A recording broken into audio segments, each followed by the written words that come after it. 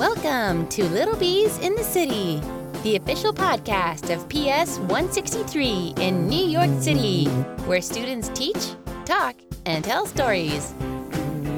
Hi, welcome to Little Bees in the City. I'm Fabian. And I'm Noel. Our episode is about please donate in Roblox. At first, some people thought this was a big scam. Yeah, but it turns out it isn't. You can earn Robux in the game. You have to create a game pass in order to sell your merch, and then you can earn Robux by other players donating Robux to your account. Please Donate was created on February 5th, 2022. Since then, over 700 million people have visited the game. You can put clothing or game passes on sale, and then people can buy them with their Robux. Sometimes it takes up to a week for the Robux to appear, which is why some people started saying it was a scam. It really started the donating in games trend. My favorite part was when you get Robux.